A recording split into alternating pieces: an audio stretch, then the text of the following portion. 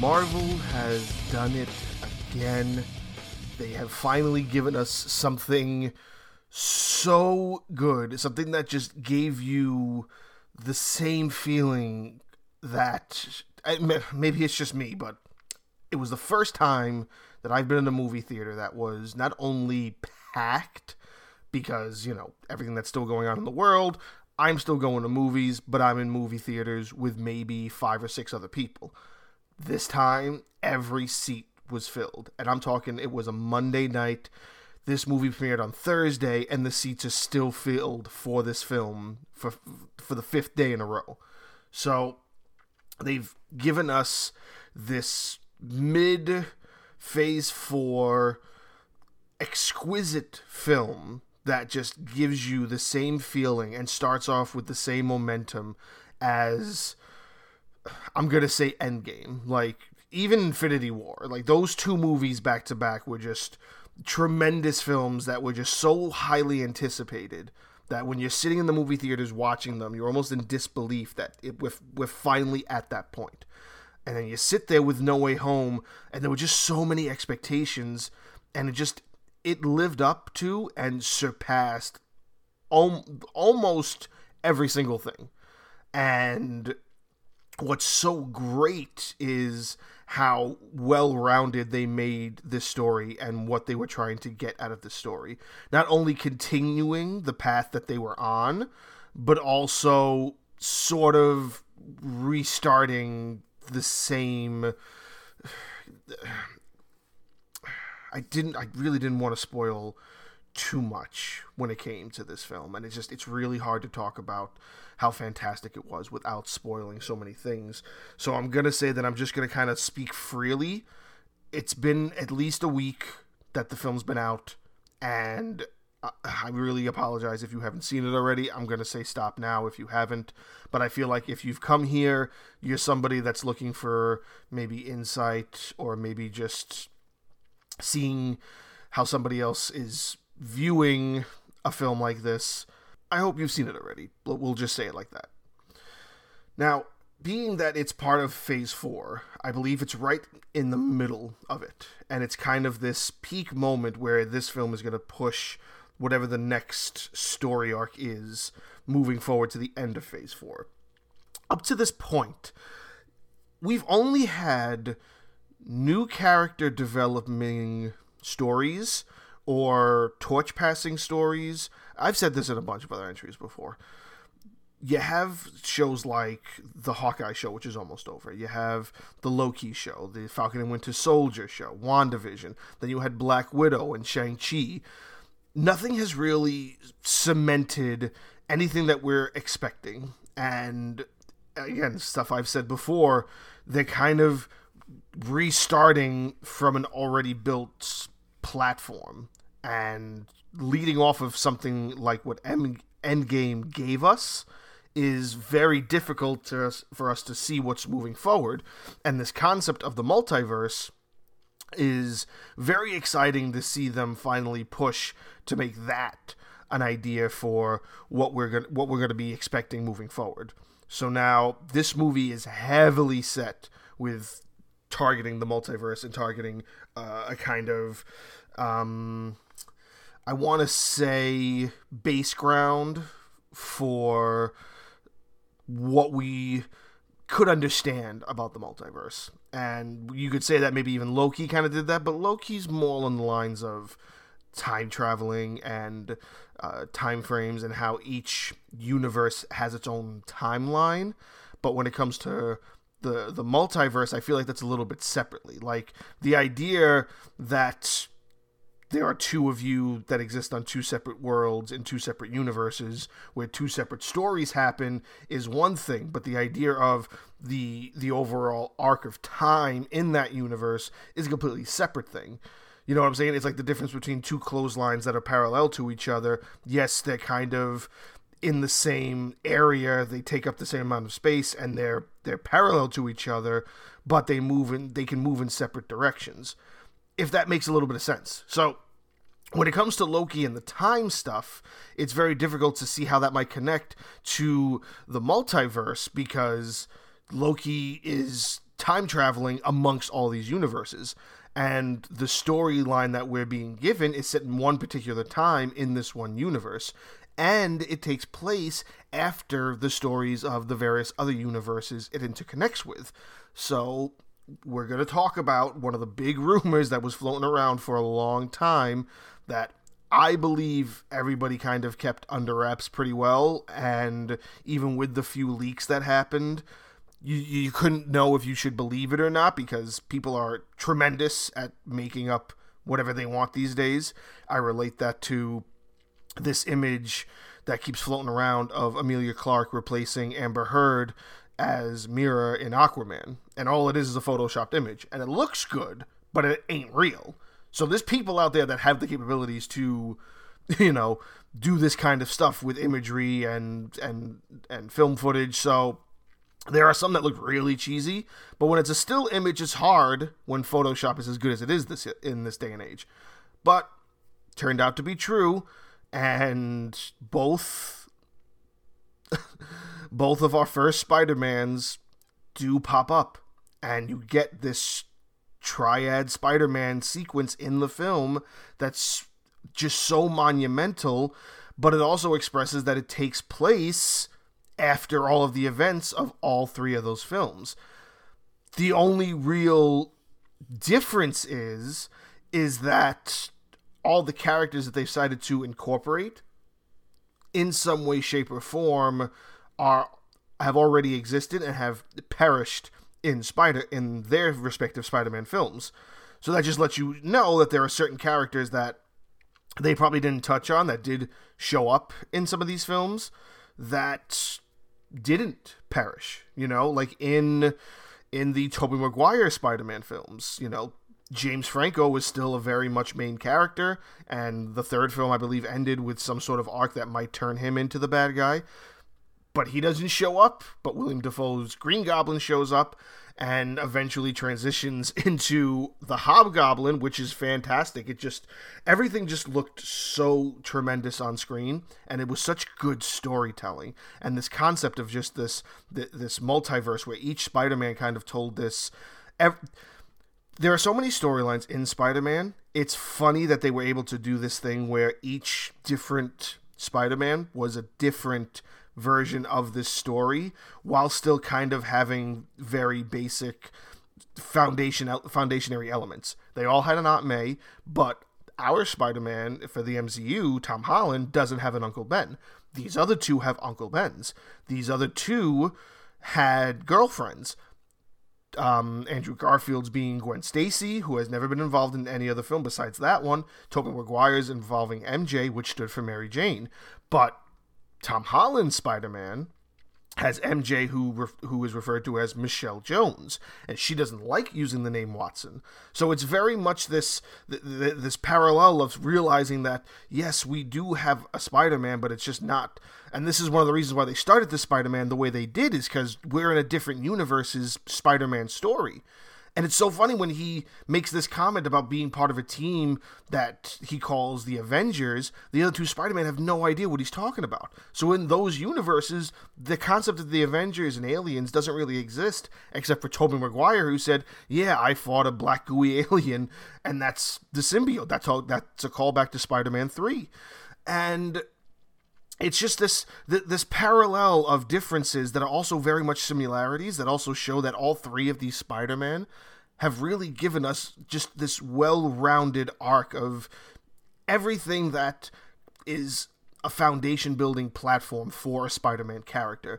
Gwen Stacy is a very pivotal moment in Spider-Man's history. Mary Jane is very pivotal. The Uncle Ben death is very pivotal. There are just so many key moments that they touch base on, that they connect with, even though it's confusing to them to be like, oh, we're in this other universe with these other Spider-Man. And it's even funnier when you consider that the only villains that pop up are the ones that have actually perished to the hands of Spider-Man, which I also want to make a quick callback to the trailers. And I remember pointing this out to my wife. I'm like, I did the entry for the trailer when this trailer first dropped. I think it was back in August or beginning of September. And I was just so upset with what the portrayal of Doctor Strange looked like. Like, it looked to me as if they were really trying to demean or not value what the Doctor Strange character brings to the table in that trailer. Like he looked like a little snobby. He looked like he really didn't care. And then you see what he is in the film, and the trailer is just it's just one of those scenarios where they vastly changed the trailer to make it more appealing, I guess, and then gave us what we really wanted out of Doctor Strange in and of itself. Biggest example I can think of is the line when Spider-Man first goes in to ask for help, and Doctor Strange is like, oh, I have this spell that we could use. In the trailer, Wong stops him and says, you know, Strange, don't do that spell, it's very dangerous. And Strange is like, okay, I won't. And then he looks at Peter and he winks, meaning that, like, yeah, it sounds dangerous, but we're just going to do it because I want to have fun. That's how I portrayed that. It portrays it that he doesn't take things seriously. And then in the film, it's a way vastly different scene that unfolds. Peter goes into there, he talks to him about it, and he's like, I don't have control of the time stone, we can't turn back time. And he's like, wait a second, I know there's a spell that can make people forget things. And Wong's like, that's a very dangerous spell, why would you do that on such a global scale? And there's a little quirky joke between them, and then he looks at Wong and he goes, come on, the kid's done a lot for the universe. I think he kind of deserves this little restart to his life. And then Wong's like, just be careful. So it's this very minor difference in lines and portrayal of character that really change what we were all kind of expecting. Like, I was really expecting Doctor Strange to just be this character that's almost very nonchalant about being a sorcerer and just wanting to play around with it.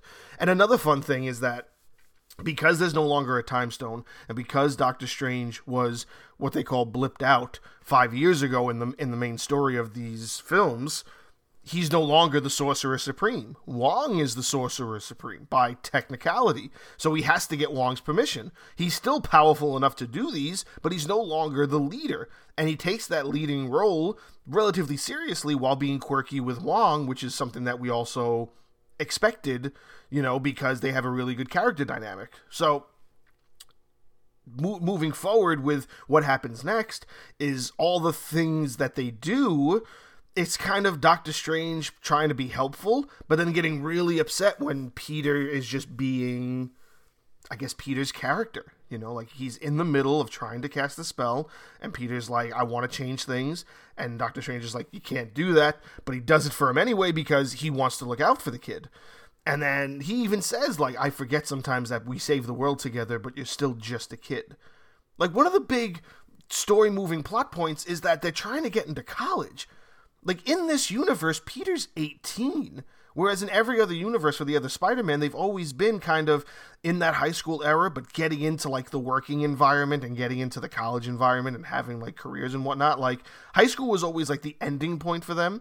But we're at the third film in our Spider-Man trilogy for the MCU, and he's still in high school.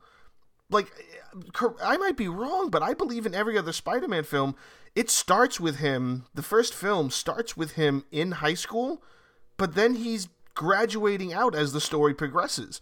Like, one of the big things about, I think it was Spider-Man 2, and even the end of Spider-Man 1 with Tobey Maguire, is that, you know, he's this pizza delivery guy, he's trying to make his rent, he lives across the hall from this Armenian dude who the daughter brings him milk and all that stuff. I remember that being very weird.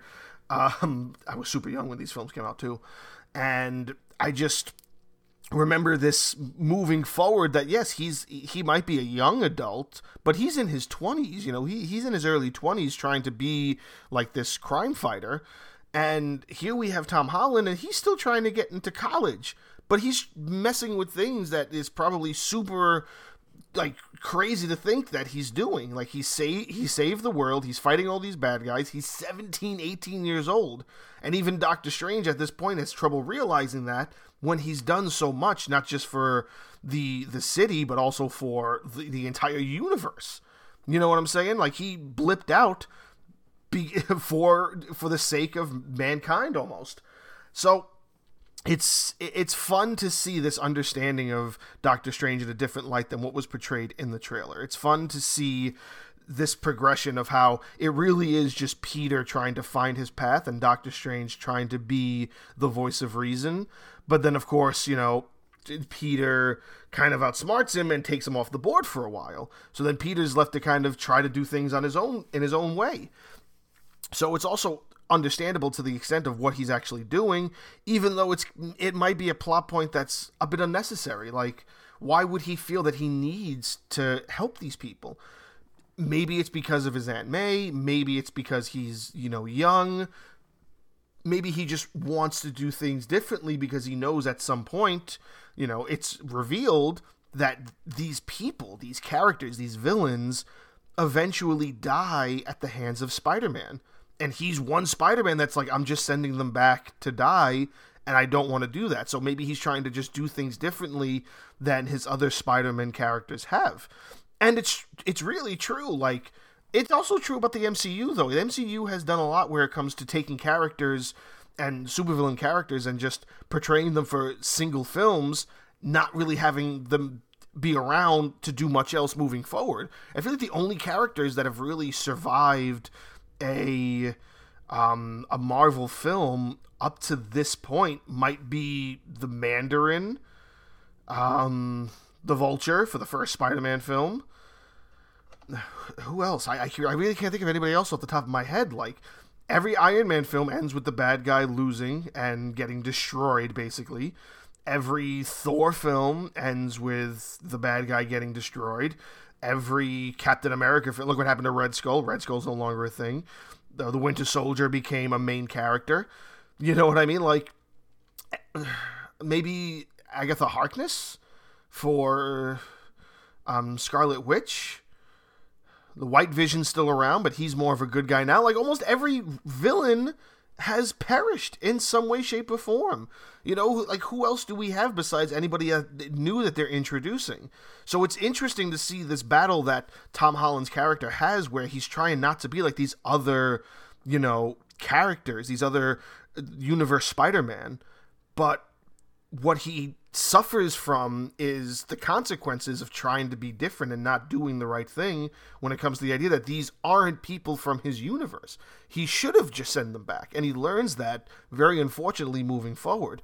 And again, we're getting to a point where not only is this the third iteration of this Spider-Man, but it's also this kind of flourishing output of what the new Spider-Man is going to be moving forward. And I know we had this thing where this was supposed to be the last film for Tom Holland as Spider-Man, but based on how this film ends, it's really not. What this really is this is a film telling us that everything prior was kind of all prequels.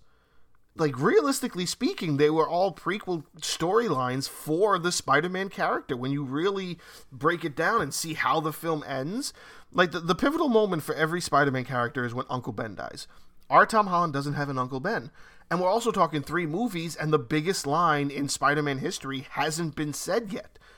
And this is the film where we finally get that pivotal line. And it comes from Aunt May. After a huge battle, Aunt May sits there and she tells him, with great power must also come great responsibility. And that is a huge moment for not just Spider-Man fans, but also MCU fans who have seen this growth of this character. But now what also follows that line is usually the death of Uncle Ben. He doesn't have an Uncle Ben, so what they've done is they've made it the death of Aunt May. And that was heartbreaking because he always has Aunt May. You know what I mean? Like, it wasn't up until, I feel, the recent PlayStation Spider-Man video game that I've seen a story arc where Aunt May dies. I'm pretty certain she doesn't die in the Amazing Spider-Man films. I don't remember the original trilogy, but I know she gets caught up in a lot of situations where she might, but I'm pretty certain that they never kill Aunt May. And the fact that because he doesn't have an Uncle Ben, he has to lose his Aunt May. And that it does kind of make sense, but it's also heartbreaking because that really does leave him with no family now. He really has no family backbone to fall back on. He has no emotional foundation moving forward, and Spider-Man usually always needs that because he's constantly at his, wit's end with what he's supposed to do. And not only with that, but also the way this film ends. Like, it starts off with, like, oh, I want everybody to forget that I am Spider-Man. And then instead, everything, blows way out of proportion. The multiverse is about to crack through because the spell is still way out of control. And I still don't understand exactly how it worked. But then Peter said that, what if everybody forgot about Peter Parker? If everybody forgot who Peter Parker was, would this reverse it? And for some reason it does. And that's really confusing to me. I don't get how, instead of forgetting that Peter Parker is Spider-Man, everybody forgetting who Peter Parker is makes it where it reverses the spell. I'm still very confused, and I really can't gather that. Maybe having a conversation with somebody else about this and not having it be just me talking to myself almost is a way that I can hopefully try to figure that out, but I still don't get that. But what it eventually leads to is that everybody in his universe is going to forget who Peter Parker is. Not that Spider-Man exists. Spider-Man still technically exists, but nobody knows who Peter Parker is, therefore nobody knows Spider-Man is Peter Parker. That includes Doctor Strange, that includes any other superhero involved in the MCU at this current point, and that also includes his best friend and MJ. So he's willing to make that sacrifice to kind of save the universe and save the multiverse and send everybody back, which he does, and it's successful. And where does that lead us off with? It leaves us off with him entering an apartment, not having his Aunt May, not having MJ. MJ doesn't remember him. His best friend doesn't remember him. Even Happy, Jon Favreau's character, doesn't remember him. Like, he has no connection to the MCU. He no longer has the Iron Man suit. He has none of it. And he's got to move forward with nobody knowing who he is. Technically speaking, nobody knows Peter Parker. Everybody has forgotten him. So everybody has forgotten that he's Spider-Man, but Spider-Man still exists. And it ends with Peter making his own regular suit and swinging off into the night. So Spider-Man still exists, but no one's going to remember him, and no one's going to remember, him with the other Marvel characters. So what does that mean for him moving forward? Is he still going to get involved? Does he have to explain things to people? Is Doctor Strange going to somehow find a way that he remembers in some shape or form? I don't know. All I know is that this is definitely a good starting point to lead us into what could we expect moving forward, because whatever they were trying to do with the second one, Far From Home, they kind of just reversed all of that, where they were like, okay, Spider-Man's going to be the new Iron Man. Nope. They took everything away. They literally took all the buildup they made for this character and whoom, shot it all down, totally cleaned the slate, took everything off the board and said, here's new Spider-Man. Which is weird, because it doesn't mean it's a torch-passing film, nor does it mean that it's a new character film. It has more meaning than, say, what they did with WandaVision, where they turned Wanda into the Scarlet Witch, and we finally got to see that character. It's more than what they did for Falcon and the Winter Soldier, where Falcon transitioned into Captain America's role.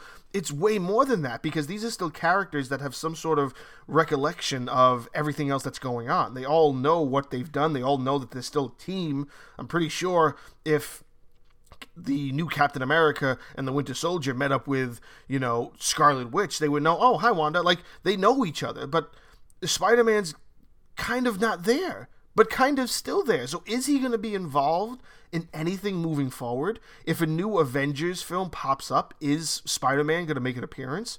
Are they planning a fourth Spider-Man film? I bet you if I read up on it a little bit, I could probably find something where they're talking about it, because not only is this film tremendous, but it's probably one of the most successful films Marvel's had since Endgame. Like, a lot of people say that Far From Home was everything that people wanted, but truthfully, it doesn't hold a candle to this film. Like, being in a fully packed out theater and understanding what everybody is about to witness, and understanding that there were so many questions that everybody had. I really hadn't felt that in a very, very long time when it came to not only just a Marvel movie, just any movie whatsoever. So this is a huge, huge monumental moment, not just for MCU fans, but just people who invest their time into wanting to go and see these movies. To me, again, I've seen at least a dozen movies in theaters over the last 4 months. None of those movies have given me the feeling of kind of things being back to normal as this film did. And that's huge, not only for what we want in just life now, outside of our homes and outside of watching movies on our television and streaming things consistently. It's just that feeling of being in the crowd and experiencing all these pivotal moments that are just rumors to us. They're just we don't know moments, you know. When you first saw Andrew Garfield, the crowd in the theater was just so ecstatic about it. And then Tobey Maguire, the crowd went friggin' nuts. And it's just so amazing to be in that atmosphere again. And it's been so long since I've been able to appreciate and enjoy seeing a film like that. And this film is really tremendous in giving you not only a good story, but just a well-rounded next step in what the MCU and what Phase 4 should be giving us. This is what we should have been getting. We should have been getting films like this. At this point in the storytelling of the Marvel Cinematic Universe, they should have all been like this. But again, the only other thing I can really compare it to is Shang-Chi, because I felt Shang-Chi was amazing. I felt Black Widow was torch passing. I felt Falcon and the Winter Soldier, WandaVision, they're all torch passing. Loki is just kind of incorporating this other story arc that might come later on and kind of introducing a villain that might come later on. This is just a huge movie, even bigger than I think its others. It's mid-sequel, the second film in the trilogy. I think it's bigger than that. And there might be a lot of people that agree or disagree, but this is a real big deal because there's so much that it leaves that it cleans the slate for, but so much that it leaves open and so many other questions that it asks us. And one of my big questions by the end of the film was, and I haven't done a friggin' entry on this yet, and I have to, because I got to see the Venom sequel, Let There Be Carnage, and I didn't mind it so much. I thought it was great. I think the Venom films are a lot of fun. But for anybody who has seen that film, they know that the post-credit scene, you know, the secret scene at the end of the film, is Venom getting sucked in to the multiverse thing as well. So when he gets pushed over into the Tom Holland storyline, I expected him to pop up in this film too at some point. You know, like there would have been a fun kind of back and forth to see Tobey Maguire and that Venom kind of, you know, have a dialogue moment almost. But he never does. Throughout the whole film, he never does. Until, you know, the mid-credit scene. You know, right after all the animations and the song playing scene. At the end of the film, Venom pops up and he's talking to this like bartender and he's like, all right, we got to go meet this guy you call Spider-Man. And then it's like 3 minutes of dialogue and then he blips out showing that this scene takes place right at the end of the film.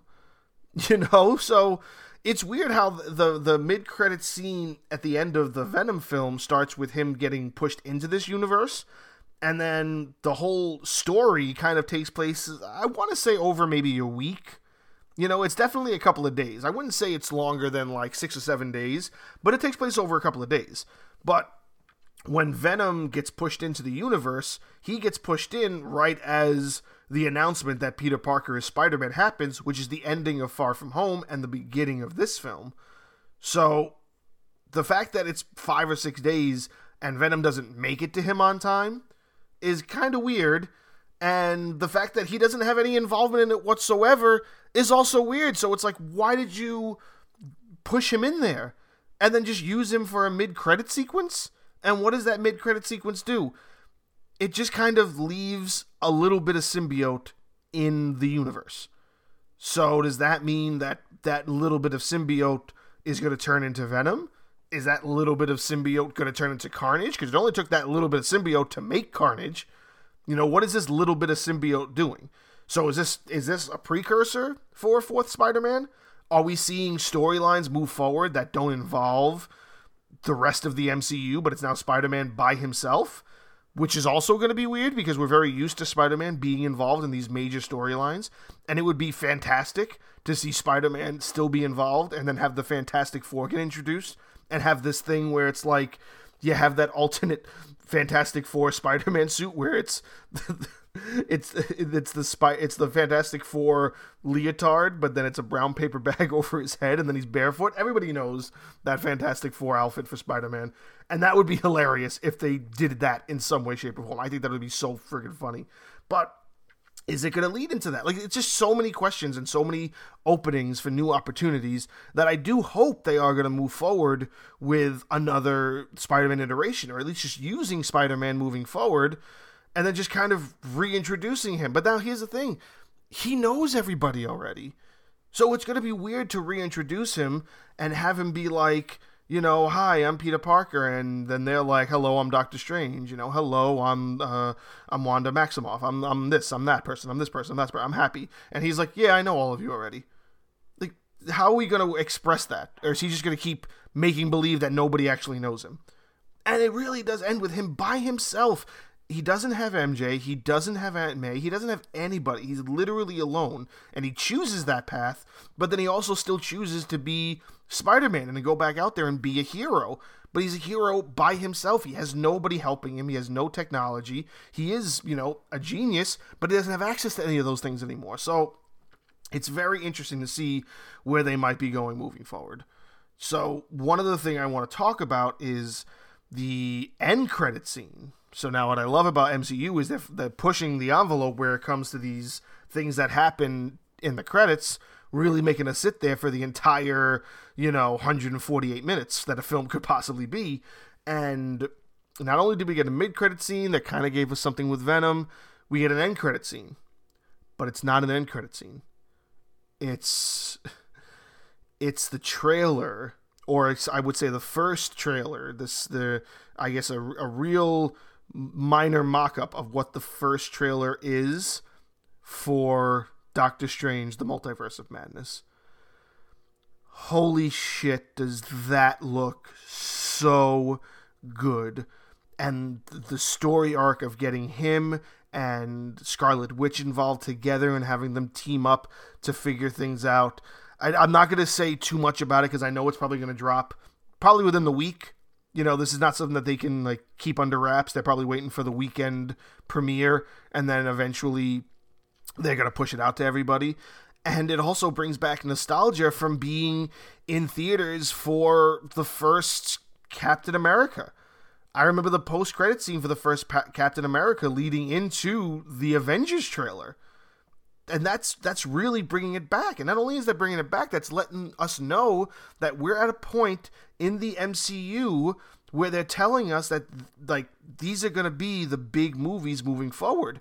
And I don't know if the Multiverse of Madness is going to live up to what No Way Home just did for us. But if it does anything like what this movie did, if it brings any of the feelings and the emotions that we were experiencing during this film, and I think they were, because one of the most exciting scenes in the film, probably the top three, not only all the Spider-Man being together, not only all of them fighting on the Statue of Liberty at the end, but the big scene is Doctor Strange doing his Doctor Strange thing with Spider-Man, when him and Spider-Man kind of fight but kind of don't. We want more Doctor Strange stuff. Doctor Strange stuff is super cool, and they do it so well. So finally getting another Doctor Strange movie is super exciting. And what they plan on doing and what's going to be happening moving forward with this further expansion into the multiverse, it's so exciting, and it's such a good time to be a fan of these films. And I really look forward to seeing what else. I can't wait for the trailer to drop officially, because I'm going to watch it again. It was so good, and I can't wait for that other film. And now the only thing I have to do is I have to watch the Hawkeye show. And then I'm all caught up. And I'm usually on top of things as much as I can be. But when it comes to everything that's happening and all these things that they're connecting so much more than I feel like they were connecting to lead up to Endgame. And I might be wrong, but I think it's just that they are having so much more. Like, they're giving all of these different arcs and all of these different ways that things can go. You know, you have the arc with the multiverse, you have the arc with the time stuff with Loki. Then you have the arc with the secret agency with this actress from Seinfeld that was incorporated in not just Black Widow, but in Falcon and the Winter Soldier. Then you have the new Captain America, which we could easily focus on and shift our way to. Then you have Shang-Chi who's getting involved. It's just, there are so many winding turns in this. You know, like, we also have the fourth Thor film coming out that's going to be super fantastic to finally get to see Thor again. You know, we haven't seen Thor since Endgame, so we're talking, this is coming out next year, we're talking 3 years, 4 years since you've seen the Thor character, or anybody that has anything to do with Thor, minus Loki. But even Thor doesn't even make a guest appearance in the Loki show, which would have been awesome to just see him pop up randomly and do something. But whatever we're getting so far, it's just getting so much bigger, and it's just such a good time to be a fan of everything that they're doing. And I'm so happy, I'm so satisfied with this film, and I really, really hope that this isn't a missed opportunity and that something else happens moving forward. And I really appreciate all of the efforts that went into getting a story like this out, because it is, to me, one of the best stories and one of the best films in the MCU, you know, after Endgame. You know, I'm not even talking post-Endgame. I'm talking I'm not talking pre-Endgame. I'm talking post-Endgame. Everything after Endgame. You know, like, Shang-Chi is up there, but it's not what this film is. It's not what this film is at all. And it's just tremendous to see what they were capable of doing and to see what we have moving forward. And I can't wait for it.